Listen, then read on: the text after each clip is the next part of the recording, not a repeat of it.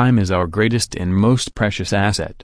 Time is the great equalizer of all us human beings. Why then do we not recognize and treat it with the respect it deserves?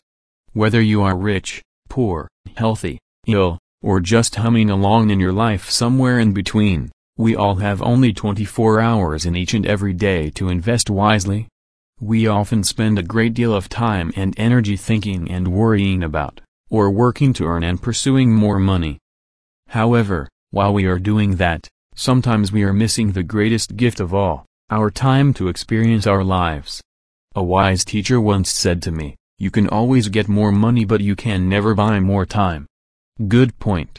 How often do we consciously think about how we invest our time? I consciously use the word invest because the way we choose to spend our time is truly an investment in ourselves and our lives.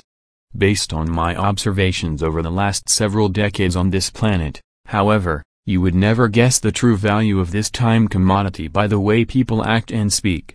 First, let's look at the common ways people dishonor time with their actions. Do any of these choices look familiar? Spending hours in front of the TV. Sacrificing a healthy amount of regular sleep in an attempt to steal more time. You may be awake for more hours, however being in a fog and loaded up on caffeine does not translate into quality or more time. Working ineffectively and/or spending so much time at a job that you have in effect handed over your life to someone else. Existing in a state of stressed out or burned out. Spending hours aimlessly surfing the internet. Participating in gossip or the rumor mill. Now, let's take a look at the language we use when we discuss our precious friend, time. Do any of these comments look familiar? I wish it were Friday already. Usually spoken from a Monday through Thursday point of view, I'm just wasting time, or, this is a waste of time. I have some time to kill, I'll get to enjoy my time when I retire. I'm just counting the hours until the end of the day, or the days until the weekend, retirement, etc. So, how often do you wish away your life? How often do you let time simply pass you by? While it may sound cliché, the phrase carpe diem has a great deal of merit. It means, seize the day. I can still remember my first real experience with this term when Robin Williams challenged his young students in the movie Dead Poets Society to do just that, seize the day. He used it as a call to arms where every student in his class should make each day a day that was truly explored and lived fully. Where does my time go? A challenge for you, do you know where all your time goes each day? What parts of your life are most important to you?